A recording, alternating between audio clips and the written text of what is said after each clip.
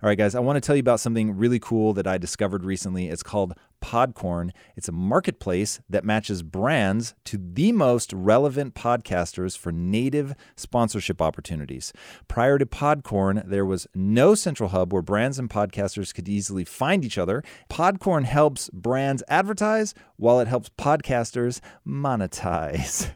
You got to love that. All right. Podcorn is super easy for brands to use.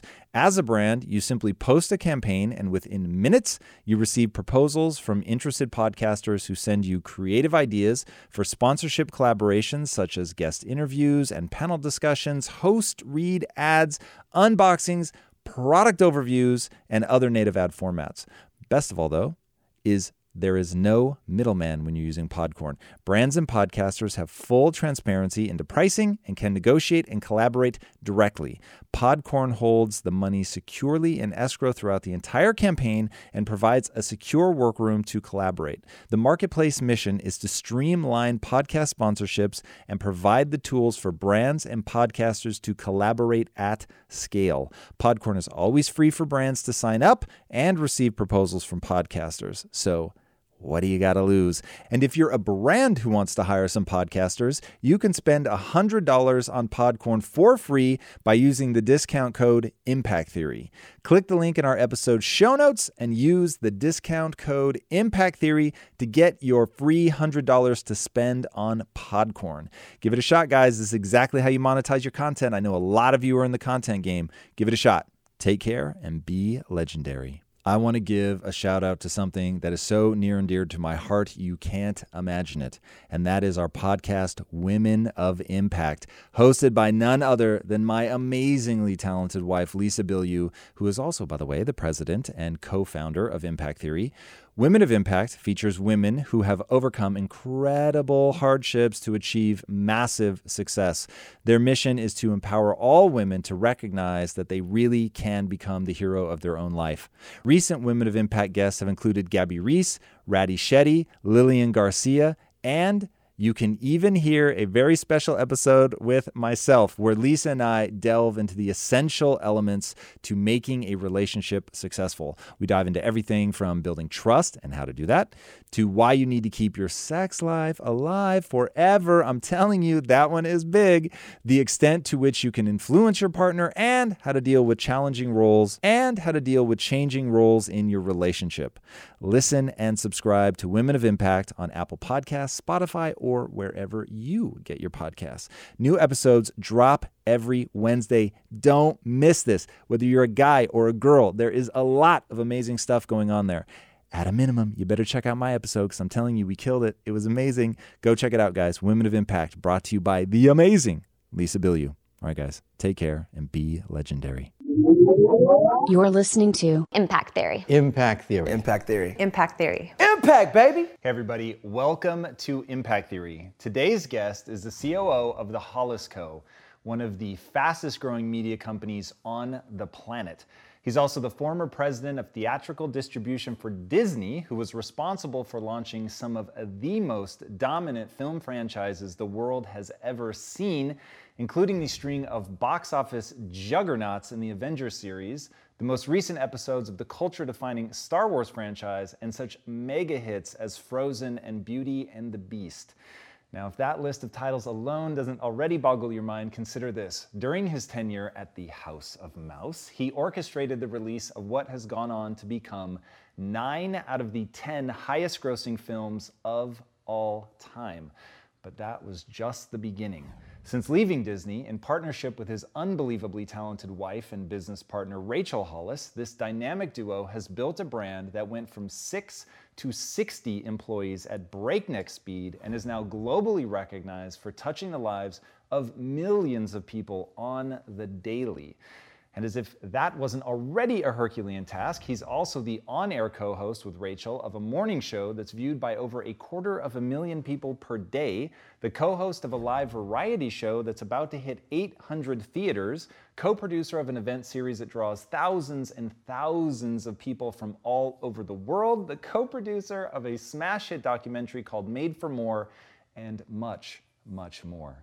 So please, Help me in welcoming this ridiculously accomplished father of four and author of the incredible book, Get Out of Your Own Way, A Skeptic's Guide to Growth and Fulfillment, Dave Hollis. What's up, brother? Welcome, man. Thank you. Thank you for having me. Dude, thank you for being here. You are one of my favorite humans. I am super excited to have you in that chair.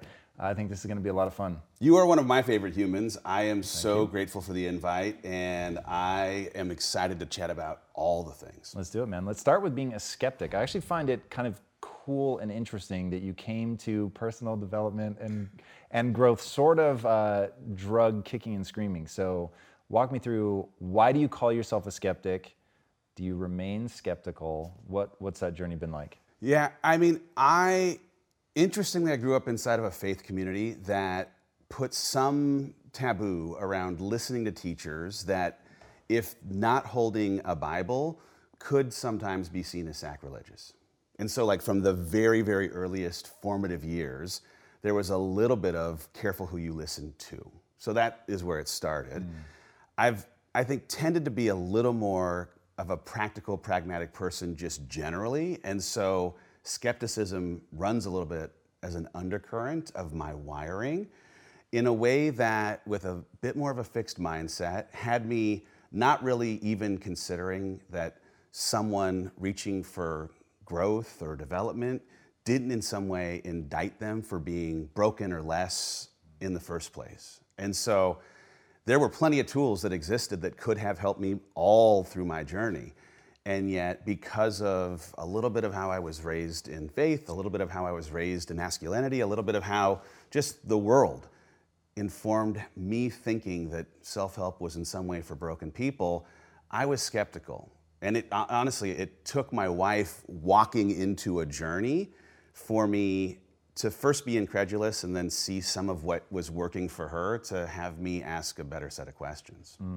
So how did you navigate that, going from, this is for broken people, to thinking, this actually is kind of cool? I had to get super stuck. I wish it was like a better answer than I had to get super stuck, but I found myself in this strange bridge between 30 and 40. Where for the first time in my adult life, things at work were going so well that it was actually working against me. I'll come back to it, but I, in not really being as challenged as I had been previously, found myself at this threshold birthday asking why I'd been afforded certain gifts but wasn't in a position to have to fully use them. And one day I'm out back with my kids attending to a ritual of Ask Dad Anything. I got 3 boys and now a daughter. And they usually were asking ridiculous things, looking for ridiculous answers, and I just committed, hey, I'll answer any question, whatever it is. And my middle son asks, what are you most afraid of? And out of my mouth, he's looking for scorpions or tarantulas, and out of my mouth falls not living up to my potential, right? Like this idea that I've been afforded gifts, but at the end of my life could look back with regret. And in an interesting way, as I was in this station of stuck, it started a want to not be stuck. So when you say that you're stuck, this is the period where you're feeling like the job is too easy, that you're not really being pushed. Is that what you mean by stuck? Yeah, so I came into this last job of my 17 years at Disney, which was the head of sales for the studio. I'm putting these movies in. When I first got the job, Disney had just acquired Pixar. So now it's Disney and Pixar, but 2 years later, Marvel Studios comes into the mix. 2 years after that, here comes Lucasfilm. And now the responsibility I have, though it comes with the trappings of the title and the access and the Academy and anything else, selling Avengers and Star Wars to movie theaters, it turns out, wasn't necessarily the hardest thing because of the quality of the team that was surrounding me, the strength of the intellectual property. And so I'm getting straight A grades, but I'm not studying for a single test. And that dissonance is creating in me this, man, am I truly fully utilizing the skills and tools that have been afforded me? And what it provoked, actually, I mean, like, I wish I could say, like, oh, I can cast a vision of some positive thing in my future and use it for leverage, but I'm dark. I have to go to this place where I was imagining, here I'm just turning 40, my 60th birthday party. So now here's the 60th birthday dinner. My adult children now are sitting around the table, and they've been asked to raise a glass and represent to me and everyone who's assembled what they're proudest of. And at that time, I could see there was one of two ways that dinner could go. That I could either have a dinner where they were raising a glass, truly proud for me having pushed myself into spaces of discomfort intentionally so that I might grow, or a dinner where some of them didn't show, or if they did, they didn't have anything to say. And the idea that I could, in the next 20 years, let my kids down became this, who cares what you think about personal development?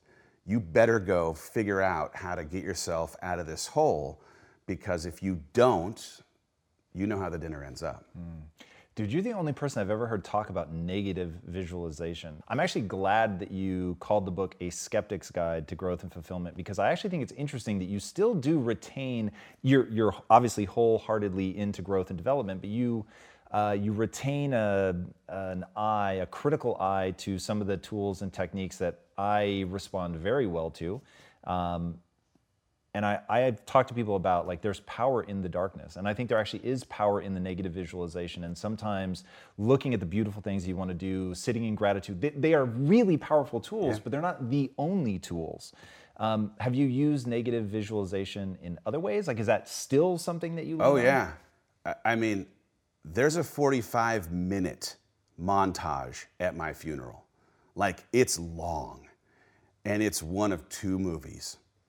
And I can stay connected to people not caring about the 45 minutes that play because of me having wasted the rest of my life. Because I just don't have this, like, my wife happens to have a furnace of motivation burning inside of her every day. And I don't relate to it. I can't connect to it. And so when I wake up in the morning and I don't want to do it, I have to stay connected to wanting to have the movie play the right thing. I had this opportunity to take a few days to just get clear. And it was right around the new year. And I went back and thought of every time in the last 2 years, 5 years, that I was at a low point. And I wanted to try and find the common denominator of what it was at that low point so that I could, every time it maybe started to present itself, keep it from happening.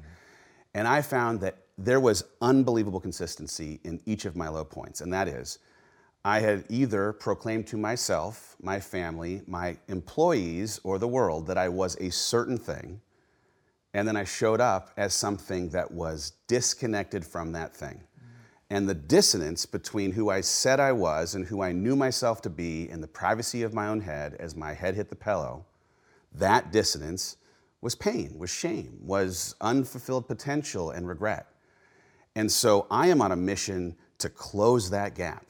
Like, every day my alarm goes off, it is an if-then statement, right? If you say that you want to be this thing, if you are legitimate in your claim that this is who you are now, then you better get your ass out of bed, get your shoes on, and get out in that garage gym, right? Like, I'm right now getting ready to head out on the road for this tour to support this book, and man, I am excited for it. But I've done the if-then equation. If I want to have the energy that has me fully present and pouring into the audience, then I got to get my health right. I got to get my mind right. I got to get my spirituality right. Like, my healths, all of the healths have to be whole. It's if I didn't, right? Because I'm good enough to actually convince them of whatever it is that I want to sell them, but I'd know, right? And the dissonance between them believing that I am actually who I say I am and me knowing that I am that, that's where pain is. And by the way, that's also where the skepticism comes from, right? Because anyone who has any ability to be a little perceptive inside of this space knows the people where the dissonance exists. They're selling you something, but when their head hits the pillow, and yours, you both know that they aren't exactly what they say they are. Yeah, that is something that I have experienced equally in my own life. So I talk a lot about congruence, like that when you say something, and in fact, this goes to what you talk about with motivation hacks. So to me, one of the hacks that you can use is to say something out loud that you want to become true. And then by having said, I'm moving towards this, I want to become that kind of person. If you're not acting in accordance with that, that pain, that dissonance that you're talking about kicks in and makes people act in a certain kind of way. I want to go back when you said that Rachel wakes up with just like this furnace of motivation, but you don't have that. I think there are so many people. When it comes to platforms that will help you run a business, there is no shortage of options on the market. But if you want to use the best, most advanced, and most efficient platform out there, you need to be using Shopify. For whatever and wherever you want to sell, from launching to going international, Shopify is the global commerce platform that will help you grow at every stage of your business. With award-winning customer service, the internet's highest converting checkout page, and a suite of integrated AI tools, Shopify is your all-in-one platform to quickly and efficiently take your business to the next level. I love everything about Shopify because it makes it so easy to start, run, and grow a business. Shopify powers more than 10% of all US e-commerce because businesses that want to grow quickly use Shopify. Sign up for a $1 per month trial at shopify.com/impact, all lowercase. Again, go to shopify.com/impact right now to grow your business no matter what stage you're in. Shopify.com/impact. In today's highly unpredictable and rapidly changing world, the smartest move you can make from a financial standpoint is to actually understand how money works and how markets move. Because if you want to have any chance of investing your money wisely and growing your financial portfolio, you have to make a profit. And the only way that you're going to do that is either by setting and forgetting or actually understanding what's going on at a macro level. So whether you're a seasoned investor or someone looking for extra guidance, today's sponsor, Yahoo Finance, has got you covered with all the tools, data, and news that you need in one place to grow your knowledge base around what is happening in the world of finance and to make sure that you have the right goals and you're executing well.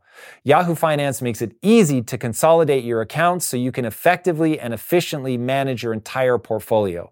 Personally, I love how straightforward their platform is to use. It is very simple to get the information that I need, and Impact Theory's own Chief Financial Officer is exactly the same, spending time helping me frame exactly what is going on from a global perspective so that I'm making the smartest decisions that I can. I definitely recommend that you check out Yahoo Finance for comprehensive financial news and analysis.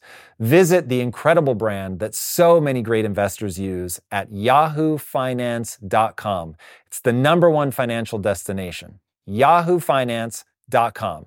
Once again, guys, head there now, yahoofinance.com. If getting your hands dirty and taking good care of your car or cars is a passion of yours, then eBay Motors is here for the ride. Because I'm sure you remember when you first saw the potential in that beauty. And then through some elbow grease, fresh installs, and a whole lot of love, you transformed 100,000 miles and a body full of rust into a drive that's all your own. With over 122 million parts for your #1 ride or die, you can make sure your ride stays running smoothly with eBay Motors. Brake kits, LED headlights, exhaust kits, turbochargers, bumpers, whatever your baby needs, eBay Motors has it. And with eBay Guaranteed Fit, it's guaranteed to fit your ride the first time, every time, or your money back. Plus, at these prices, you're burning rubber, not cash. Keep your ride or die alive at ebaymotors.com. Eligible items only. Exclusions apply. Like literally, the #1 question I get asked is, how do I stay committed to something? How do I go after that thing? And I'm always like, you have to build desire. So what are your motivation hacks to stay amped up, to wake up every day, to actually give a shit enough to become that person? Because you've got these lofty goals. So it's going to be hard all the time. Yeah. So how do you stay going? It's two things, right? So it's, on the one hand, in just incredible consistency. Like the habits that we have, the morning routine that we have, it is non-negotiable. It starts at 9 p.m. the night before. Like my morning routine starts at 9 p.m., right? If I want the life I say I want, then I have to be asleep by 9 p.m. because I have to be up by 5. And if I don't get sleep, I can't have 2 o'clock in the afternoon happening the way I want. So it starts at 9, and I have a meticulous routine that when my alarm goes off, I am a cyborg. It's not, there's no conversation, there's no snooze. I walk immediately to the exact same place every day because that's where my shoes are and my workout stuff is. I move from there immediately to where the green juice is, immediately from there to where the produce is. Like, I just go in a very much like methodical, beat by beat, step by step routine. But the second thing is, I am perpetually trying to find something physically that I can push myself further through to show myself that I am capable of more than I believed I was capable of.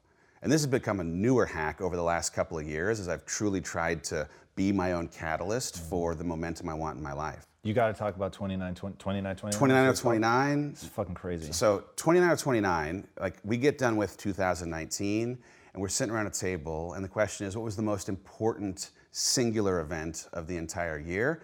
My wife and I got recommitted 15-year wedding anniversary, side of a hill in Ireland. That was her answer.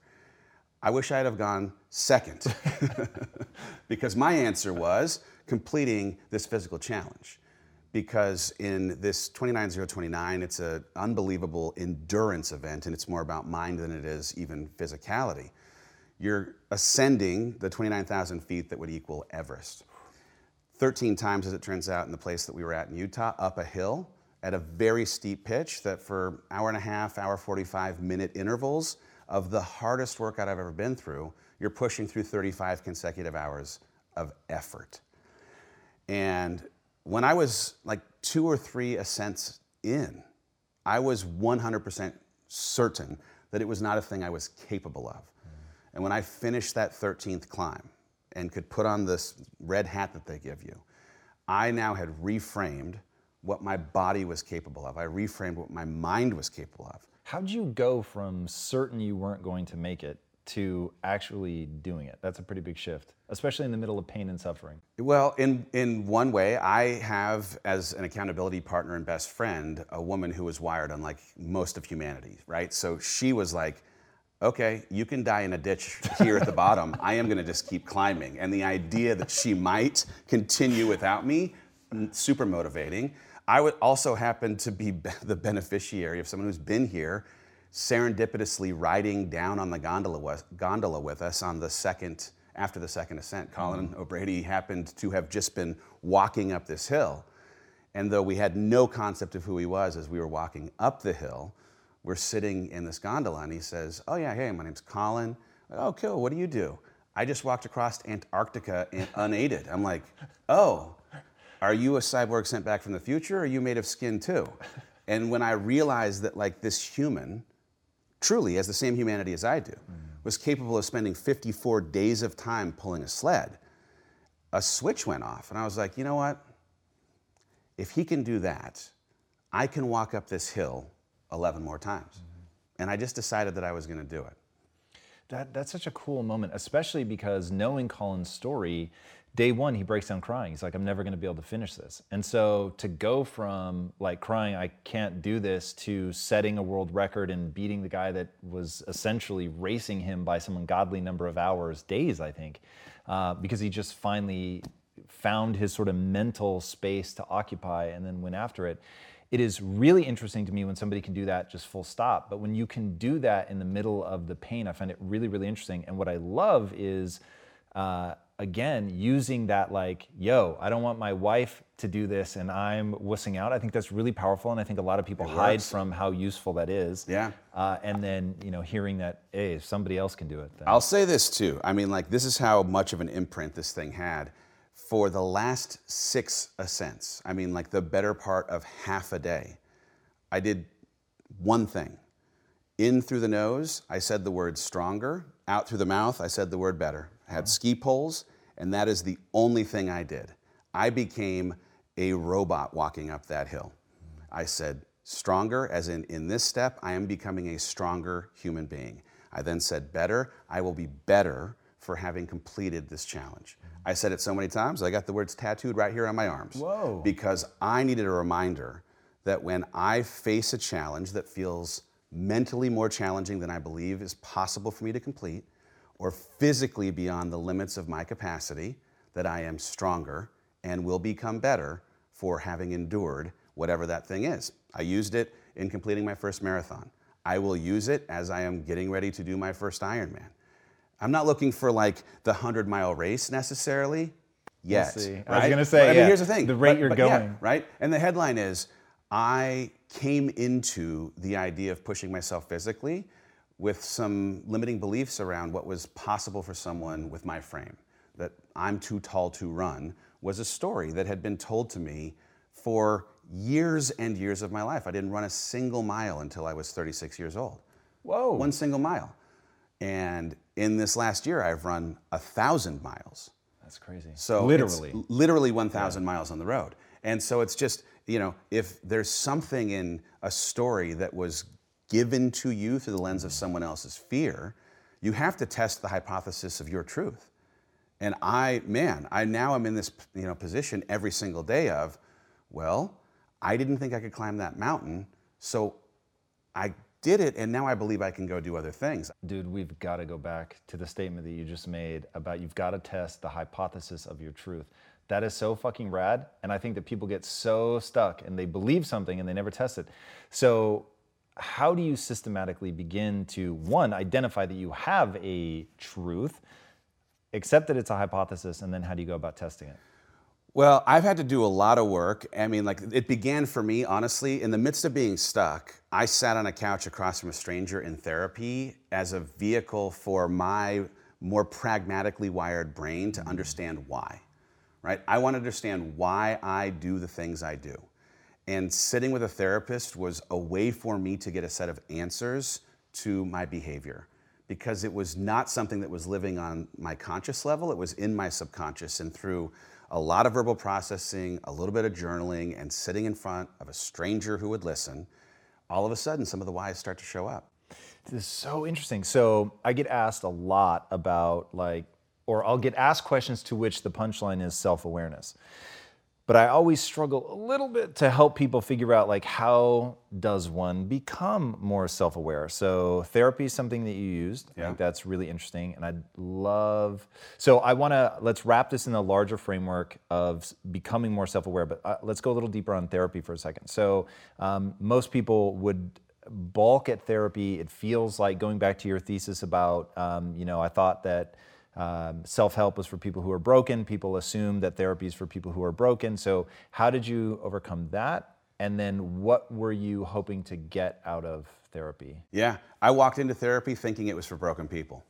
And at the time, because of my station, I was stuck. So I was comfortable saying, all right, as a stuck person, maybe I'm broken.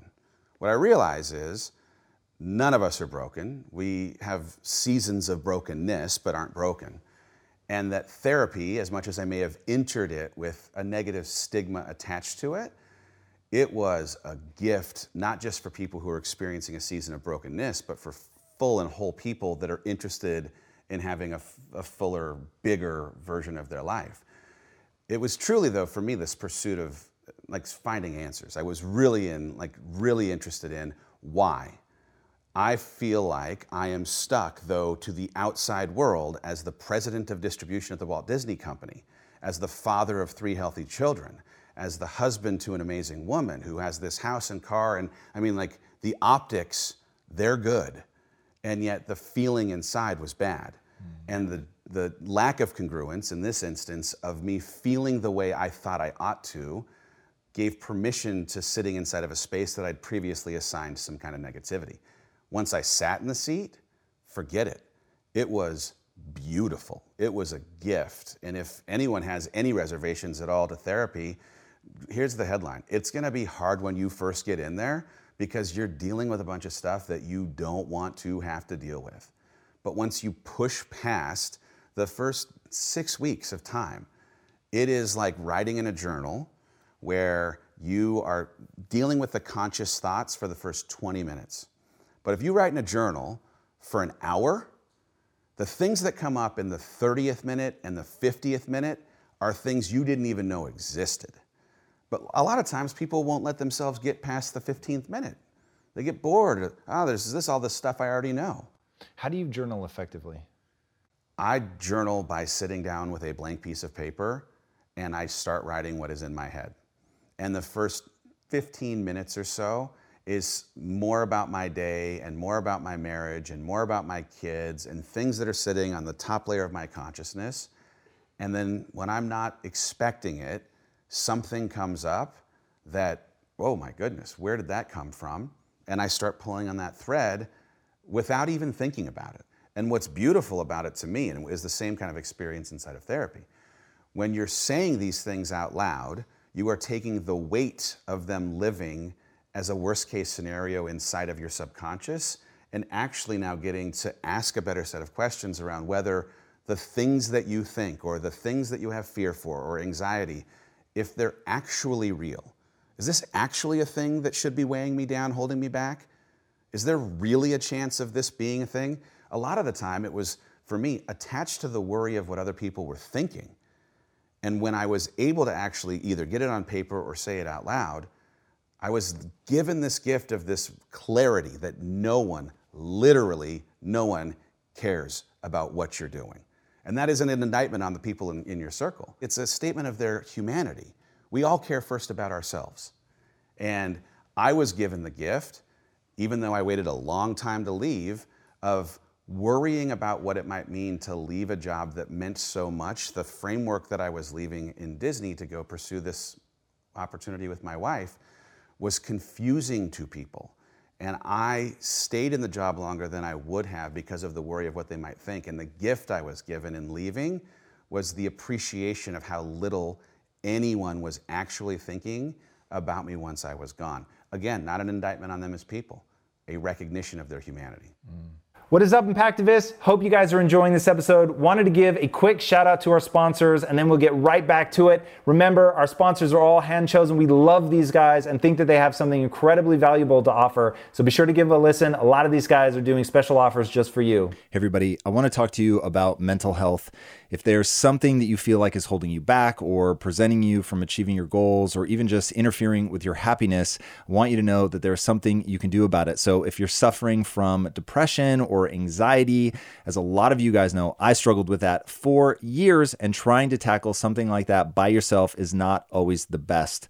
But a lot of people feel super nervous about therapy, or they just don't know where to start. And so I want to talk to you about BetterHelp. BetterHelp makes therapy more accessible and affordable. BetterHelp is professional counseling done securely online using your computer, your tablet, your mobile phone. It works through video calls, phone calls, or even text messaging with licensed therapists who are certified by their state's board to provide therapy and counseling. This is not self-help. It's not a crisis line. BetterHelp is an online service available worldwide, and it has a massive network of counselors who have a broad and diverse range of specialties. So you can get a counselor with the sort of expertise that might not be available to you locally. BetterHelp assesses your needs and matches you with a licensed professional therapist within 24 hours. You can log into your account anytime to message your counselor. BetterHelp also has groupinar sessions every week where members can learn in groups directly from licensed counselors on multiple topics, things like relationships and ways to overcome anxiety and all kinds of useful topics. Especially if the thought of seeking help makes you nervous, be sure to check out over 60,000 positive reviews posted on the BetterHelp site. And just for maximum clarity, that's BetterHelp, and help is spelled H-E-L-P. BetterHelp is committed to making it easy for you to access the therapeutic help you need, even if you have never gone to counseling before. It's free to switch therapists, it's more affordable than local therapy, and they even have financial aid available. BetterHelp wants you to start living a happier life today. Visit betterhelp.com/impact theory. Again, it's betterhelp.com, and join over 500,000 people taking charge of their mental health with the help of an experienced professional. BetterHelp costs just $65 per week, and financial aid is available for those who qualify during the sign-up process. As an Impact Theory listener, you get 10% off your first month. So visit betterhelp.com/impact theory and get the help you need today. Guys, you've got to take your mental health seriously. I know firsthand. If you need it, give this one a shot. Take care and be legendary. Hey everyone, there is no way to build an empowering mindset or get ahead in business without constantly learning and accessing new information. And today I want to share my secret weapon in the battle to learn new things and get ahead. For all of you who are ambitious and busy, it is almost impossible to find enough free time to sit down and just read, at least if you're anything like me. So thankfully, there is a practical app that solves that problem, and I highly recommend it. The app is called Blinkist. Blinkist condenses powerful nonfiction books into bite-sized text or audio. You get the key takeaways, the need-to-know information, if you will, from the world's best nonfiction books in 15 minutes. You can read or listen to the 15-minute encapsulations and start putting what you learn into practice right away. This really allows you to focus on getting the skills that will actually allow you to execute on what you're learning. Blinkist works on your phone, your tablet, or your web browser, so it is accessible anywhere you are. And right now, 12 million people are using Blinkist, and it has a massive and ever-growing library from self-help, business, health, to history books. Blinkist has the latest titles from the bestseller list, as well as the classic nonfiction titles you've always wanted to read but never had the time. 2 books from their library that I've listened to and highly recommend are Start With Why by Simon Sinek and The Power of Habit by Charles Duhigg. With Blinkist, you get unlimited access to read or listen to a massive library of condensed nonfiction books, all the books you want, and all for one low price. Right now, for a limited time, Blinkist also has a special offer just for our audience. So go to Blinkist.com/impact.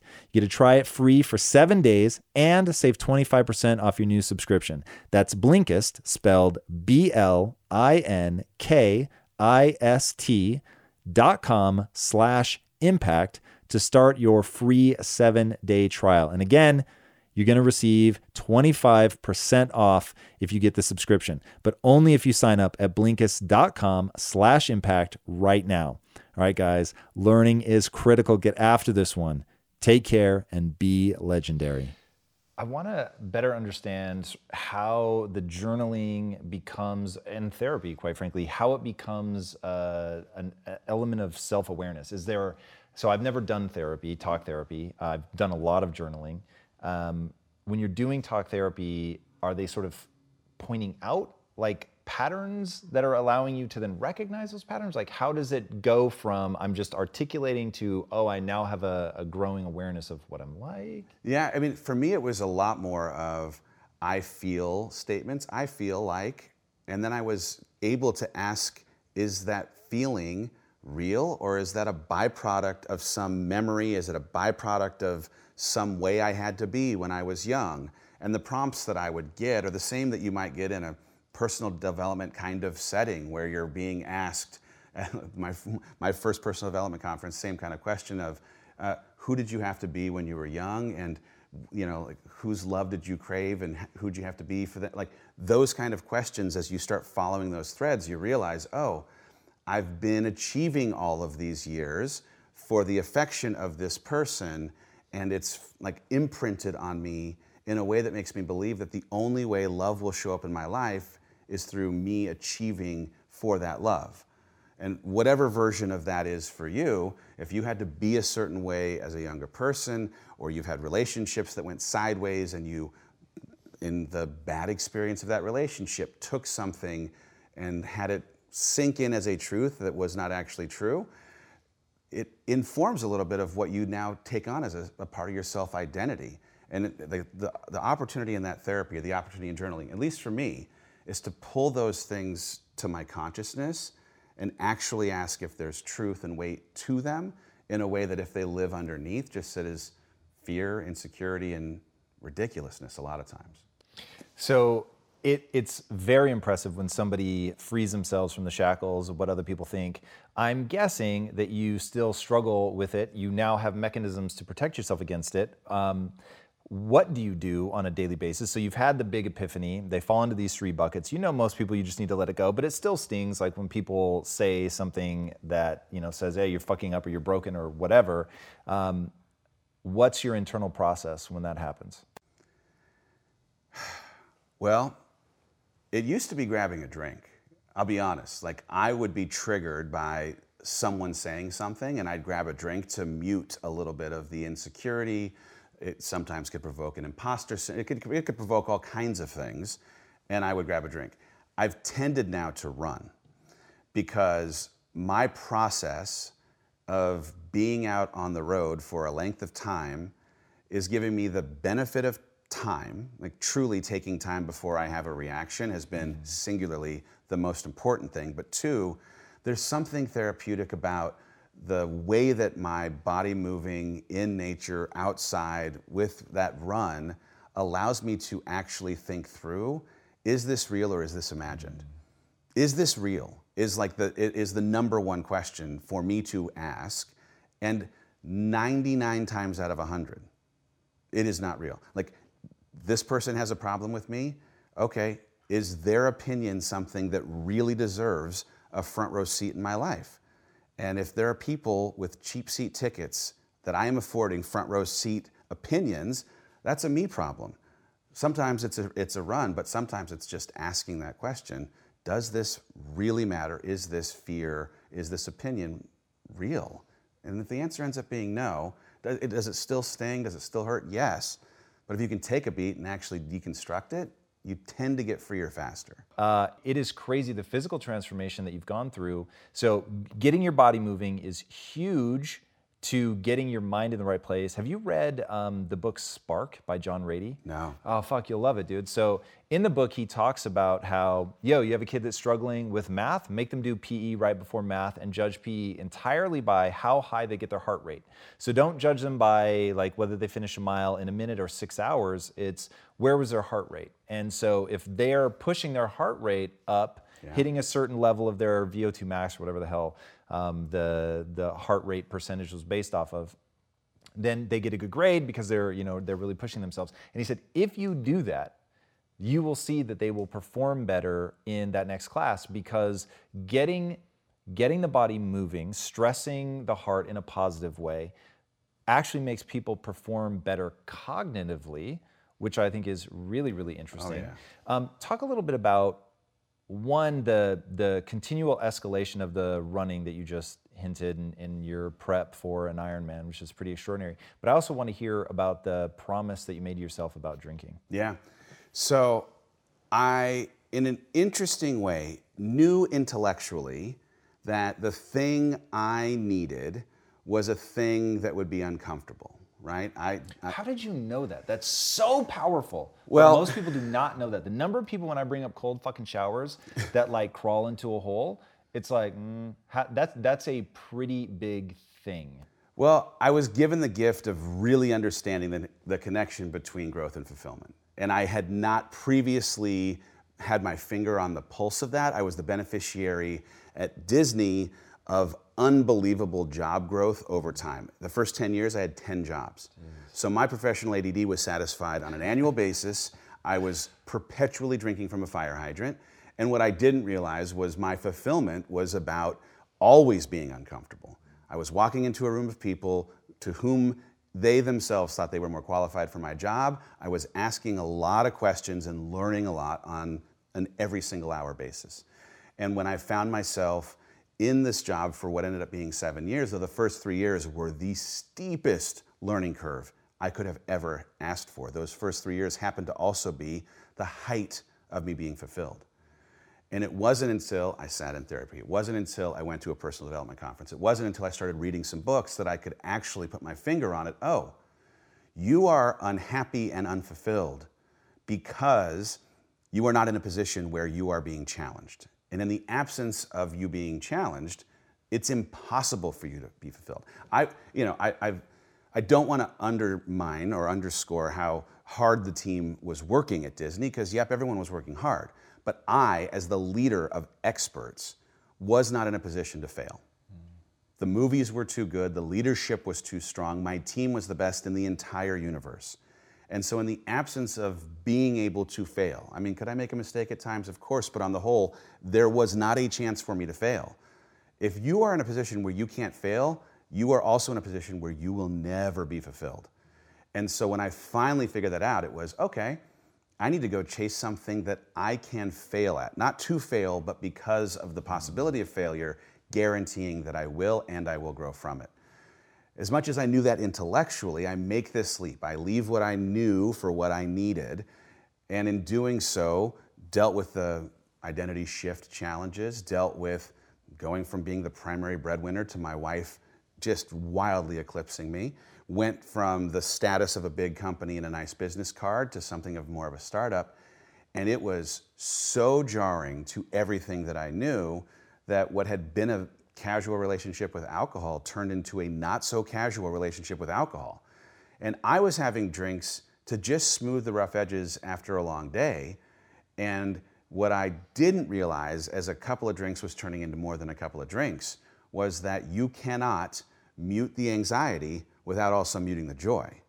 Alcohol is not a local anesthetic, right? You can't just take care of the problem without also taking care of any of the good. And so while I knew intellectually that, yep, I'm pursuing discomfort for growth, I was muting the discomfort, which meant I was also eliminating in drinking the chance for me to grow, which was the entire reason for me doing this big shift in my life in the first place. When I decided to write the book, the edits coming back on the book, as the team grows from 5 to 60, as my wife and I are working together for the first time figuring it out, as we're starting new things in this business that are wholly and totally outside of my discipline, my competency set, I, in stacking those things, had a troubling time with alcohol. And my wife, one of the best and worst things about her is the ability for her to be unbelievably direct. And we had a hard conversation about what the heck I'm actually doing. And so I've decided on that day, I am not going to have a drink for a year because I committed to the discomfort as a thing that I needed for growth, and the responsibility that comes with this job, with my relationship to my wife, with what my kids deserve, is that I am sober enough to actually both experience the pain of all of this growing and the identity stuff and everything else, but also show up well for them.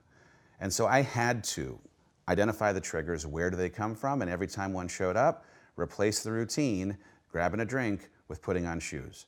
And as evidenced by the 1,000 miles, the stresses don't go down even when you introduce new and better coping mechanisms. The stress is all there all the time. I've just changed the way I think about failure in this business as being a part of what comes with running a small business, and running as a thing that helps me process what basically ends up being failure happening on an every 2 or 3 hours basis. How do you deal with failure? Like, so I'm gonna guess that part of it is gonna be, okay, this is the very thing that I need to grow, but there's also, and this is what I like about your message, there's a fucking reality to, you've gotta build the business, and if you fail, 60 plus people are out of a job. So there's the yes, like, hey, failure's good, and I love it, and it's teaching, but there's also like, I have to be extraordinary at what I do. So how do you manage that? It was definitely hard in that I came into this new job thinking that 20 years of entertainment experience were totally and perfectly transferable. What got me here will get me there. And that mistake, oh man, having come out of an environment where with as big a team and as competent a team and as established a business model, right? It was more trail management than I would argue what we're doing in trailblazing. And in any kind of trailblazing startup, scaling, you're going to fail. It's just a guarantee. And yet, because I'd come out of an environment where failure didn't happen, or if it did, it was fixed so quickly by someone with 25 years of subject matter expertise, that when things started going wrong in our business, even though, again, from the outside things look successful, there's problems happening in the business, I wore them as, is this maybe a sign that I don't have the skills to do this job well? Or am I maybe going to be exposed as an imposter who should not actually be doing this work? And so I, at first, took it very, very personally until I had the benefit of sitting around other people who have spent more time inside of the entrepreneurial space to say, no, this is normal. This is Wednesday. This is actually what happens here. And so like the generosity of getting to sit with someone like yourself, or, we have in John Maxwell, a person who's become a fantastic mentor and friend. And he said at one point, a leader never has 2 good days in a row. Like that's just a fact of running a small business. And so you can either decide, I'd like to run a small business, or you can decide to have multiple good days in a row, but you can't have both. right? And so like, well, what a gift. Okay, it's not me. It's just like, this is the thing that we've chosen. Now, good news, we're 2 years in. I can see it as a, as you might put it, data-rich stream of info, right? I can see it that way now. But for the first year, I had a really hard time seeing it as anything other than, do I actually, even though I've got this great resume, do I actually have the ability to do this job as well as I think I can? God, I hope people hear that, dude. So to see somebody like you struggle with something like that, to have a imposter syndrome, to deal with the self-narrative that everybody hears about, but like, this has been part of the fun getting to know you. You are like the most freakishly unguarded human being I've ever met in my life. It is so fucking cool, and I love it so much because, dude, look, your accomplishments are ridiculous. And the fact that you've been able to go from one thing to something that as you've learned, is wholly unrelated, quite frankly, in structure, if nothing else. Yeah. And find your way through that, to rebalance yourself, to find different coping mechanisms, to find the path to success is really, really incredible. What's it been like for you to go from typical male breadwinner for a long time in your relationship and then to have the roles reversed? Did that fuck with your head at all? Absolutely. I mean, from the beginnings of this decision, I had only ever been the primary breadwinner. I'm 8 years older than she is, so I was just further along in my career when we met. As much as we met in the entertainment business, she ended up becoming an entrepreneur, and in that journey, yep, she continued to grow her business, and it had ebbs and flows like any business might. But over the 15 years, my career was outpacing some of the growth in her business to the point that I had, as a part of my identity, provider. And so we decided to make this leap. And when the book comes out, as much as it does well, it had a very bizarre curve. It ends up, by the time I'm leaving the company, hitting #1 and staying at #1. And it opens up so many possibilities for the business. And to say that my wife in the last year had a big year would be an understatement. I think that she may have, in terms of provision for the family, had a bigger year in the last year than I had at the 10 previous years at the Walt Disney Company. And so I went through, because of it having been so entwined in my identity, a crisis where I thought, because of the way that my salary afforded a backstop for her taking a chance on some new piece of the business, if she wanted to go into some space that required capital, don't worry, I'm here in case it doesn't get the kind of return that you're hoping for. And I'd given value to her loving me because of the security and the way that that ended up becoming a part of our relationship. And when it was gone, if she doesn't need me, will she still love me, became a real thing, which sucks. Because what it actually says is she doesn't love me unless, or that it's a contingent kind of love, which isn't a love at all. And so as much as, yep, it like spun me down into this place, getting to unpack it actually has afforded us a chance to appreciating how great a love we've always had, because of it never having been about who made more and things like that. I will say though, like, we are in the midst of shifting our roles, our titles at the company. And what's interesting is when I was leaving, because of how I, as the man, as the person who was leaving this bigger company for smaller company, I'd put a lot of weight into what my title was and had pushed her, even though she'd spent 15 years of time as the founder of this company, to be the CEO. And that request of her was a hard request for her to hear, right? There's a lot of pride wrapped up in having been a female founder. We run a business that is primarily serving women. And so for me to have asked her, hey, I'd like to be the CEO, was a thing that, because she knew, hey, I'm looking at this tipping point to bring in an integrator operator that can help me, the visionary, take this to the next level. You have a special set of skills like Liam Neeson, come on in, right? She was willing to yield. But she did it begrudgingly, and did it because of what for me was very much ego, not anything else, driving that need. And it was a little more than a year in, when the distance from the weight that I'd assigned to other people thinking certain things about me because of my title had completely dissipated, in part because of that gift of my now knowing that nobody was actually paying attention or thinking about me, that we got back into a conversation and it was, wait a second, you as the visionary, this is your company, you are the engine that is driving where we're headed. I am still going to every day play the role I play as the operator integrator to help us get there, but we can't get there without the what. You are the what person. I am the how person, but the how person without the what, that doesn't make a company. And so we've now swapped roles.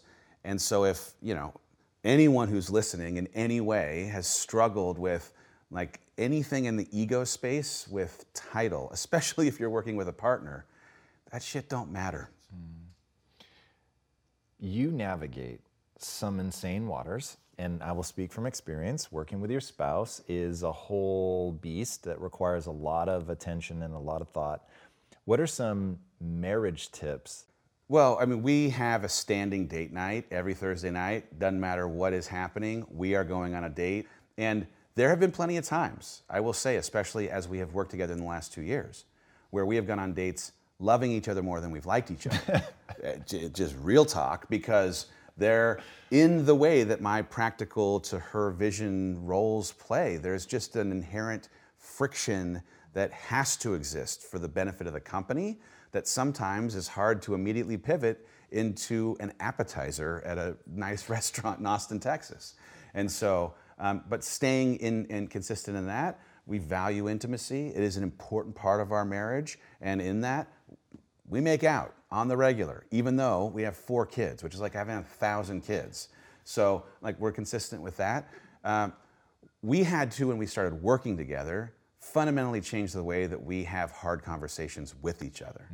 We had been, in a long part of our relationship, a little more codependent, I would say, in how we avoided things that could potentially tip someone into a bad mood, be something that maybe created a little bit of emotion.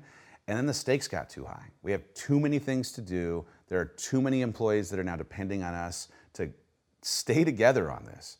And so we had to, like Kim Scott style, employ radical. You know Kim Scott? No. So Kim Scott wrote a book called Radical Candor. I like it already. Yep. And the idea of radical candor is if you have a respect for the person that you are in relationship with, then you owe it to them. In the moment that you're watching them do something that's outside of their lane or inconsistent with their personal brand, disconnected from company values, pull them aside and respectfully give them feedback in a way that can have them appreciate how they could have done something better for the benefit of them actually doing something better.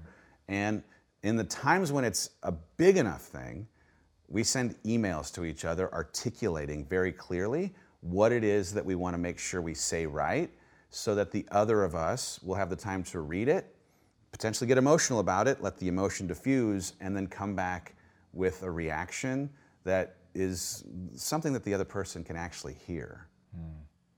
Very good tip. All right, where can people engage with you and learn more? Online, I'm at Mr. Dave Hollis on Instagram, Dave Hollis on Facebook. TheHollisCo.com is where every single thing Rachel and I are doing in our company can be found. Come hang out with us at a live event, jump into some coaching, all the things, they're all there. Nice. Final question. What is the impact that you want to have on the world? I want to help people appreciate this idea that they have to leave the harbor of safety and security for the opportunity to grow. I mean, I'm crazy. I was gonna say, it right? reminds me of a certain tattoo. Right, I'm crazy about it. I got this tattoo, a ship is safe in harbor, but that's not what ships were built for. I got it as a promise to my wife that I wouldn't find myself back in that place where I was stuck, clinging to things that were safe, anchored to the harbor, not chasing the choppy waters for the opportunity to grow. I got it as a reminder for my kids that the only way that they will be fulfilled is to push themselves outside of their comfort zone and do things that challenge them to chase failure, to fail, so that in failure they will actually grow. And I got it more than anything as a reminder for myself, because I still wake up plenty of days unsure if I can be the captain of this ship on these choppy waters, and I have to remind myself that I was built for this. I love it, man. Guys, there's a reason that I dig this dude so much. I think his book is fantastic. I think everything that he puts out into the world is this crazy blend of vulnerability and fucking hysterical humor. He is hilarious. He is insightful. Dive into his world. If you want a chance to open up yourself, gain the self-awareness that you want, learn the skills that you need to go and do the things you want to do, you will not regret it. Of this, I assure you. And speaking of things you won't regret, if you haven't already, be sure to subscribe. And until next time, my friends, be legendary. Take care. Be raw. Right on, bro. That was amazing. Thanks, dude.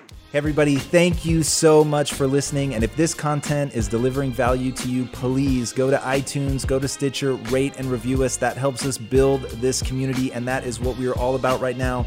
Building this community as big as we can to help as many people as we can, deliver as much value as possible. And you guys rating and reviewing really helps with that. All right, guys, thank you again so much. And until next time, my friends, be legendary. Take care.